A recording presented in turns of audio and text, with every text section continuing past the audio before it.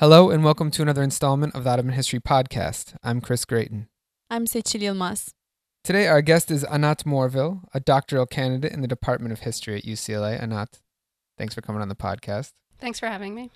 Anat's research focuses on the history of the disease trachoma, particularly in the Israel-Palestine region over the course of the 20th century and its various intersections with medicine and social questions. Today we're going to be talking, today we're going to be framing our discussion on a very important figure in this fight with trachoma that emerges, especially during the Mandate era and the British Mandate of Palestine, continues following the establishment of Israel. And that figure is the wandering physician. Rolfad Hanadat, is that the correct way of saying it? Yes, pretty close. Okay. All right.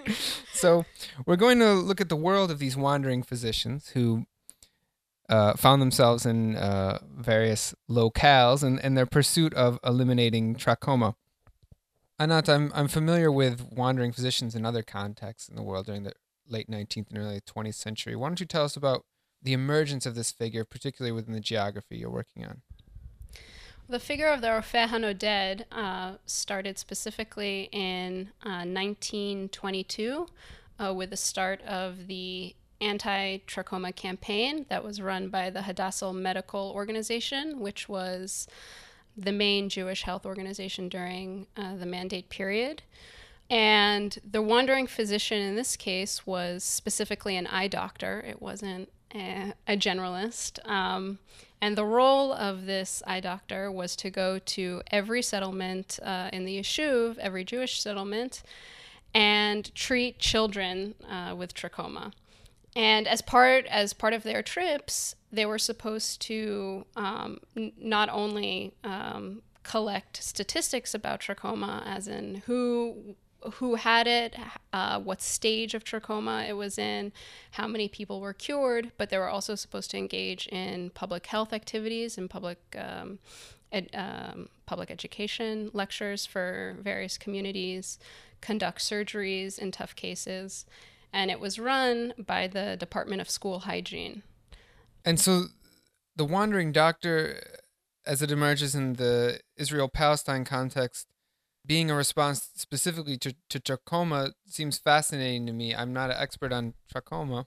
I guess that's you. But I'm wondering if you could explain a little bit about,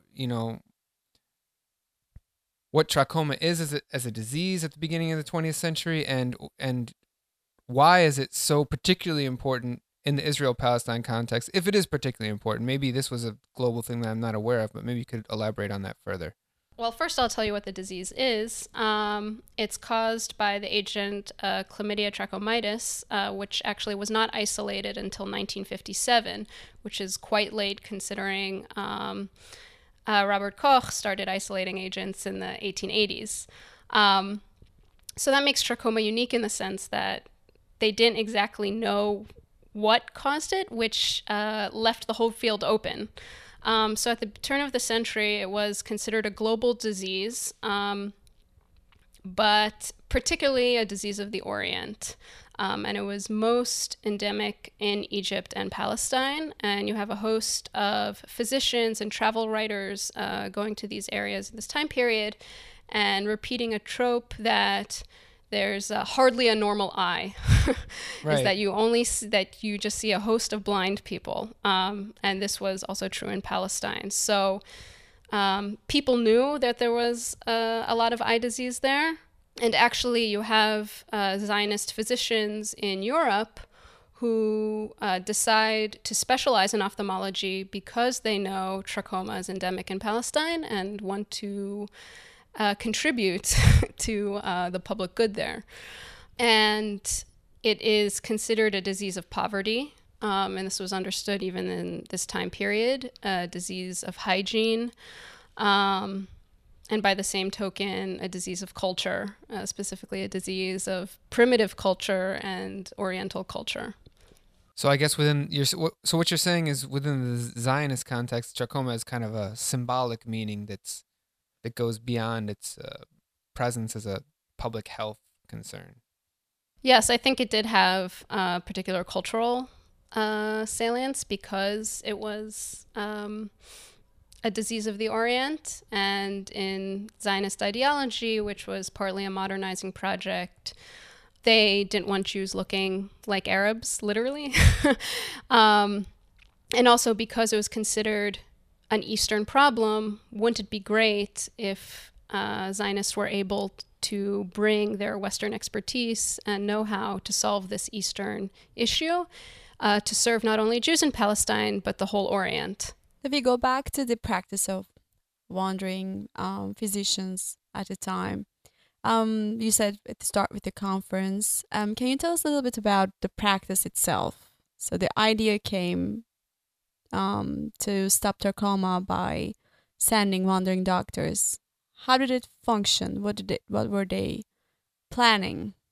So what the actual practice of the wandering physicians is, what would happen is that they would come up with a schedule of how many places of where they were supposed to travel on what days, which you can imagine also had its share of complications.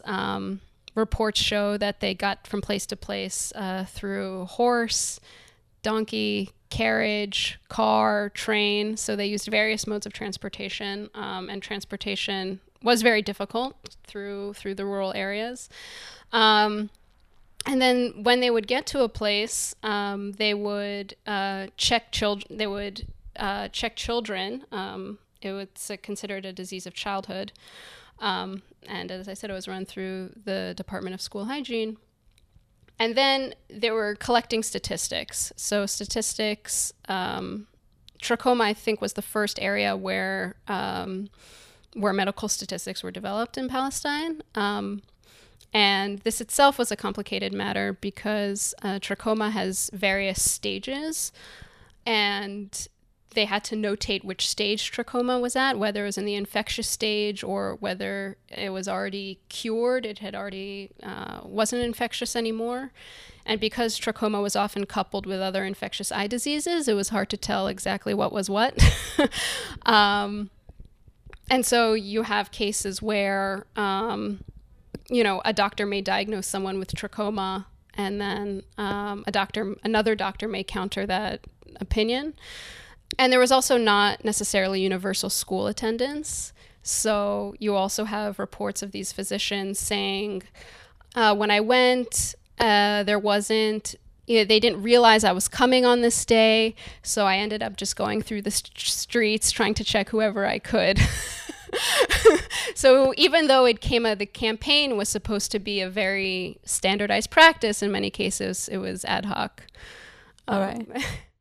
So Anat, when we look at the figure of the wandering physician, it seems they're going out there into a wilderness, a medical wilderness at least, in that there's not a familiarity with the kind of medical practices they're doing. And even you mentioned basic things like transportation and access are an issue. It's very reminiscent of perhaps my understanding of what medicine was like during the late Ottoman period in regions like Anatolia, of course, whether we're talking about state doctors or missionaries going out for medical practice. So, I mean, one of the questions I have is, did these physicians going out to do this very tough job, and probably not a profitable job of being the wandering doctor, were they ideologically motivated, like maybe in the case we would think of missionaries, or were they part of a semi-bureaucratic core of people selected to handle these diseases? How did they end up doing this probably thankless task of trying to diagnose trachoma in rural Palestine? It's unclear exactly how they were picked. I didn't find that in my sources, but I definitely do think they were ideologically motivated. As Zionists, as a chance, in two ways. One, as part of this medical mission, in order to get rid of what was known as the scourge of the East, and it was often twinned with malaria as the two scourges of Palestine.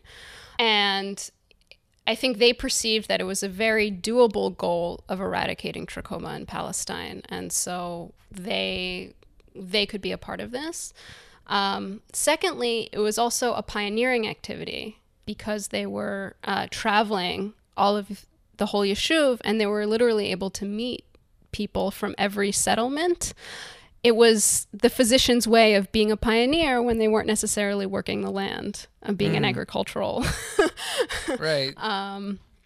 And we see Dr. Ephraim Sinai, who worked as a Rofeh Noded in the late 1920s, wrote in his memoir that when he would take the train through the Jezreel Valley, he would feel like he was traveling through the heart of the Hebrew nation of Eretz Yisrael and not of Mandate Palestine. So this is this shows that his own traveling was a way of creating a national landscape and a national topography that was Zionist in nature. Well, I guess that leads us more towards a follow-up question of who they were treating. Was it specifically aimed at the Jewish settlers and the Jewish, or for example, the indigenous Jewish population of Palestine, or was it more broad to include Arab population, Christians, Muslims, etc.? During the Mandate period, like many other sectors, social services were split between the Jewish and Arab population. So the British Mandate had its own Department of Health, which treated Arabs, and they actually too had mobile ophthalmic clinics, which operated, but not nearly to the extent that Jewish anti-trachoma services worked. So the Hadassah campaign was purely for the Jewish population. And there was actually discussions, the head of the campaign, Dr. Chaim Yaski, in the 20s, wanted to expand the campaign to the Arabs, not only for reasons of goodwill, but also because it threatens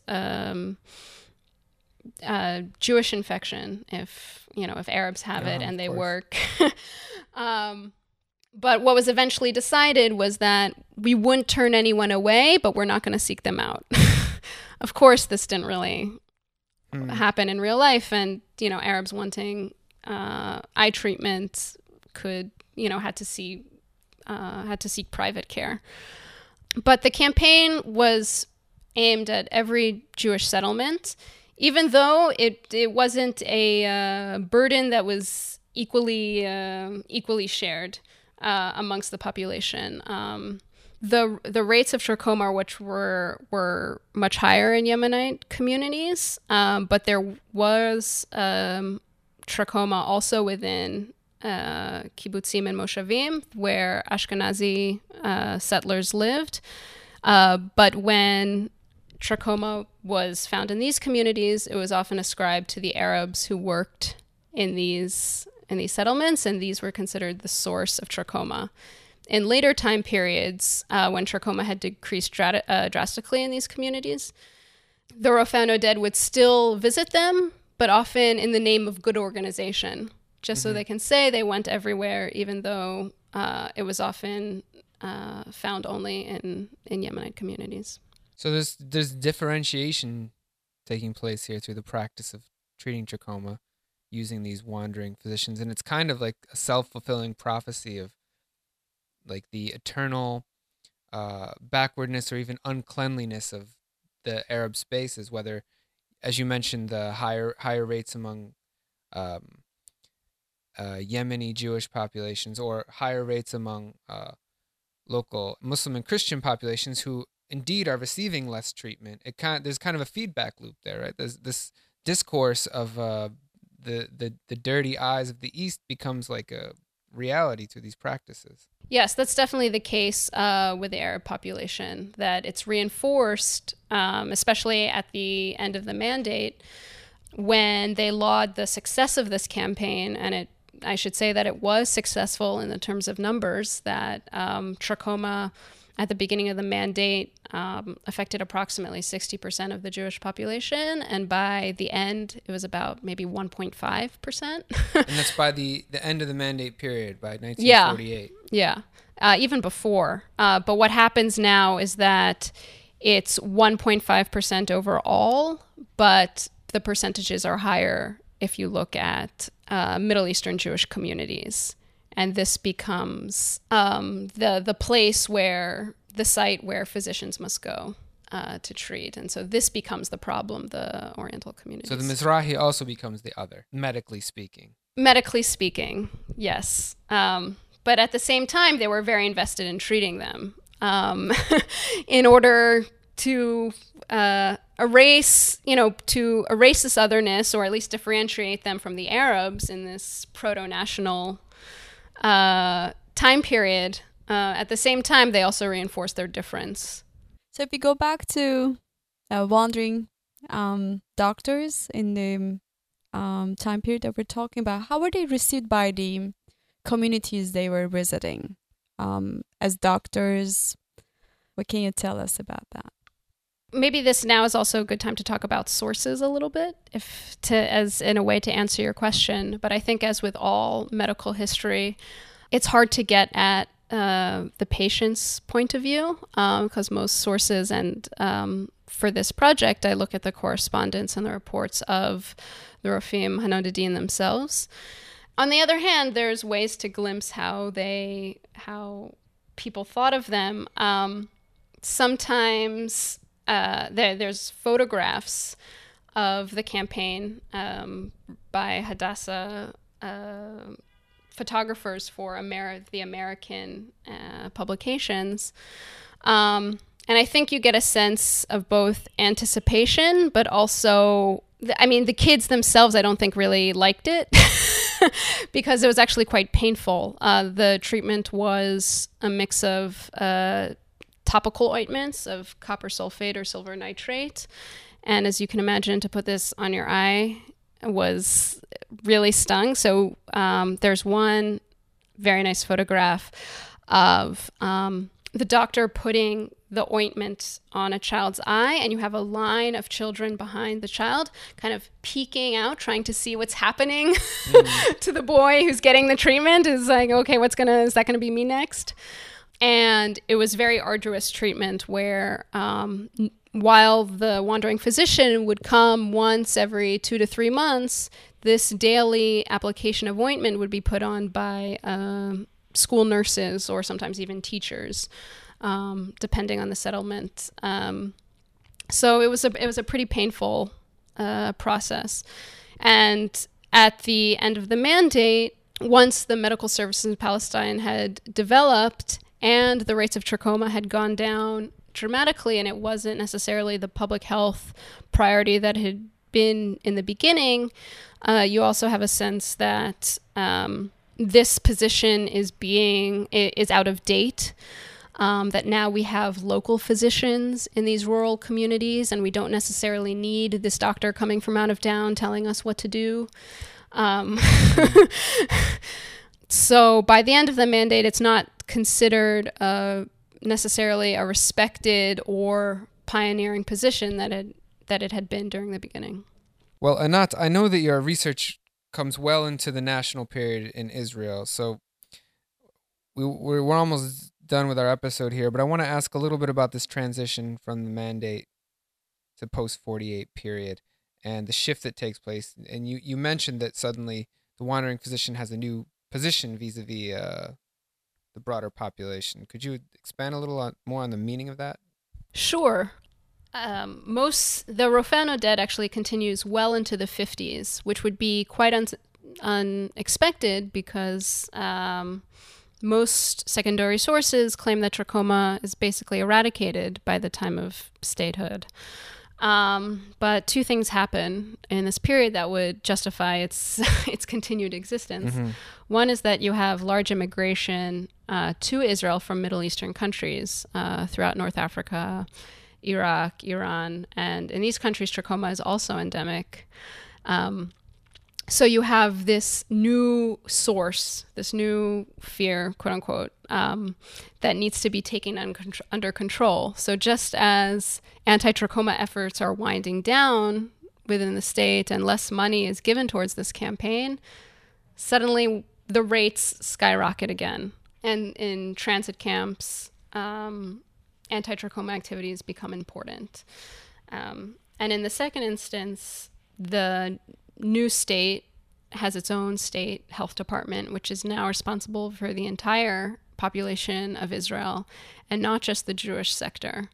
So while at the end of the mandate, Hadassah was lauding its activities and claiming the success of its campaign in relationship to what the mandate was doing, and saying, look, our rates are so low while the Arabs still have 40% rates of trachoma.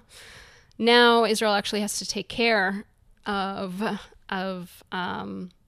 Arabs, and they're considered citizens under their purview. And so the Rofei Noded starts going to Arab villages, and you see them doing the same type of ethnographic activity that they were doing in the mandate, now also in Arab villages and new Eastern neighborhoods that are created in the 1950s. So we see this enduring role as the wandering physician, including in the national period, but in a different context, as a go-between between the Zionist institutions in the cities and this countryside that needs to be joined to that body in some way. And so, I mean, in this regard, the doctors play a social function, right, that goes beyond their medical capacity in curing trachoma and whatnot. You mentioned the memoir of one of your pioneers, Ephraim Sinai. I'm wondering what kind of social data comes out, what kind of social interactions emerge from his experience. I know we said that you couldn't get a lot about the impressions of people of these doctors, but what kind of contact is going on there, and what role is the wandering physician playing in that? Well, from Dr. Ephraim Sinai's memoir, we can glean a lot about what it meant to be an eye doctor during the mandate, because he had a lot of different jobs and talks about all of them. So we can see the differences and trajectories available to people. He comes to Palestine from Germany, where he did his training in 1924. And as he steps off the boat in Jaffa, he goes to visit one of his friends who's a doctor near Gadara, and he stays in a moshav with him. And he goes there, he says, in order to learn the ways of the Arabs. And this obviously was very important, and he realized if he was going to make a living being a physician, he had to understand this interaction, this relationship between Arabs and Jewish doctors. And and so he learns, what, from his point of view, what they expect to receive from a doctor, how much things cost or don't cost, how payments work. So he stays there for a few days, and he decides to wander the various cities, trying to look for a job. And he goes to Haifa and visits with Dr. Nachum Shimkin, and he goes to Jerusalem and visits Dr. Albert Ticho, who is quite a famous ophthalmologist there. And they both decide that, look, buddy, we have control of this area. We are the only doctor in town, and we want it to stay that way. We don't need competition from you. And so Sinai is left with no choice but to go to Gaza, where he replaces a generalist there. And he views this opportunity as a Zionist one, as this is a way I can be a pioneer, a chalutz in my own right, is to work amongst the Arab population. He stays there for 2 years, and he brings his wife along with him. And he learns some Arabic, he makes some friends, he tries to fit in the ways that he can.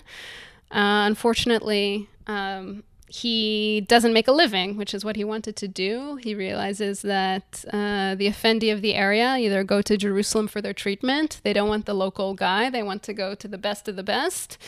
And the Fellaheen don't usually go to the doctor unless it's too late. They don't do preventive care. And when they realize he doesn't cure blindness, then forget it. And this is the way he tells it. And so he ends up going to Jerusalem and becomes an assistant in Dr. Ticho's clinic. for 2 years and learns how the master does his work and how he's able to attract all sorts of patients, Jews, Arabs, and realizing that a facility with various cultures is a real asset to creating a viable private practice.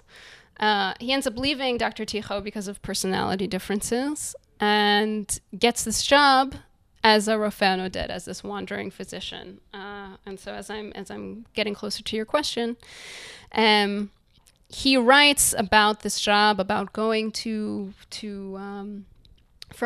settlement to settlement, and about the people he meets, and he makes strong observations about all of them, including Yemenites. He definitely devotes time to his ethnographic understanding of Yemenite people, of their religious practices, of their social and cultural practices. He makes observations of Ashkenazi Chalutzim also, and various doctors that he meets, and how they're faring out there in rural areas. Are they a pioneering sort of doctor who love being in an agricultural area, or they really feel like they're in the boonies and wish they were closer to the city where the hub of medical and scientific activity is taking place? Oh, did the observations of these doctors make it back to the cities? Definitely. And so my question is, we mentioned the analogy with missionaries, and certainly we do a lot of episodes on medicine on the podcast, and we've talked about traveling doctors a little bit. But actually, one of the parallels I see here relates to a podcast that Sechil did a while back on painters sent to Anatolia during a relatively early nationalist period in Turkey in the late 1940s, and some of their observations, what they wrote about, what they saw, and how their art and their writing sometimes flew in the face of the national project. In other words, they were sending back images of Anatolia that clashed with the intentions of the very people who had sent them. Do we find a similar thing going on here? I mean, and to add and to follow up on that, what is the political position of these doctors? What kind of people do they become in the national period? I don't think their views necessarily clash with the perceived ideas about Yemenites, but instead reinforce and are considered authoritative. And I think doctors, because they have unique access to people, and because specifically these doctors are going everywhere, their job is not necessarily only medical, but also ethnographic, and that's considered important, and that actually falls by the wayside once you get to the late 50s, where numbers replace everything. No longer have you the colorful narrative of the physician, but this is a global trend where science becomes more numbers-based, and numbers can explain everything, and the value of the first-hand account becomes irrelevant. And these eye doctors actually become very important. Dr. Chaim Yaski, who was one of the first Rofim HaNodedim, actually becomes the director of the Hadassah Medical Organization as a whole. Dr. Ephraim Sinai becomes the head of ophthalmology at Ichilov Hospital in Tel Aviv. You have Dr. Bella Mierenberg. There was also a woman, a wandering physician, and she becomes, she's employed by the Hadassah University Hospital in Jerusalem, and ends up doing research and publishes research in the 50s about trachoma. So all these prophylactic activities that are done in the mandate period turn into research interests, as again, in the early 50s, the trachoma agent still hasn't been found. So this more public health orientation gets turned into a laboratory scientific story. Well, it's an interesting story. I'm looking forward to seeing what comes out of your ongoing. And I know you're writing your dissertation right now, so I'm looking forward to seeing the product there. Thank you. And it goes well alongside, I know, some of the other historiography on medicine and disease in Israel, such as Sarah Sufyan's book about malaria, which also, you mentioned malaria a little bit. Malaria, ridding the landscape of malaria was part and parcel to some sort of Zionist project about changing the nature of the land that was being settled. So again, Anat, thank you so much for joining us today. Thank you for having me. Sharing your insights about yet another region. We've talked about medicine in Ottoman Lebanon. We've talked about medicine in Anatolia. We're going to talk about medicine in other places. And I do want to mention our ongoing series curated by Nir Shafir on the history of science, within which this episode will also find its place. And to find more episodes on the topic of medicine and disease and science in the Ottoman Empire and the broader Middle East, please visit our website, OttomanHistoryPodcast.com, where you also find a space to leave your comments and questions and access the bibliography that Anat's provided us to go along with this episode. Also, check out our Facebook group where you can keep up with our posts from the podcast, as well as content from our other sites, our partner sites in MENA Lab. That's www.middleeastnorthafrica.com for the MENA Lab site. Thanks to all our listeners for tuning in. That's all for this episode of the Ottoman History Podcast. Until our next episode, take care.